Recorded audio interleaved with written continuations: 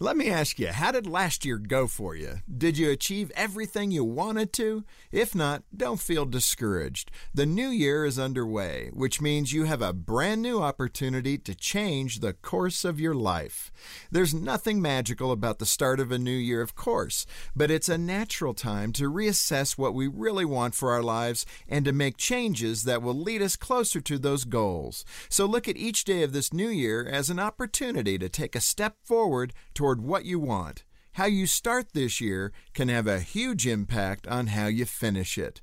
But let's not get ahead of ourselves. December will come back around soon enough. And for now, just focus on what you can do. Each day is a new beginning, a chance to build character and to engage in activities that will move your life forward. And there's a well-known saying that tells us nobody can change their past, but anybody can create a brand new future. We can't go back and fix those mistakes or take a different path than the ones we've already chosen, but we can start right where we are, choose new paths, and work harder and smarter to improve our lives.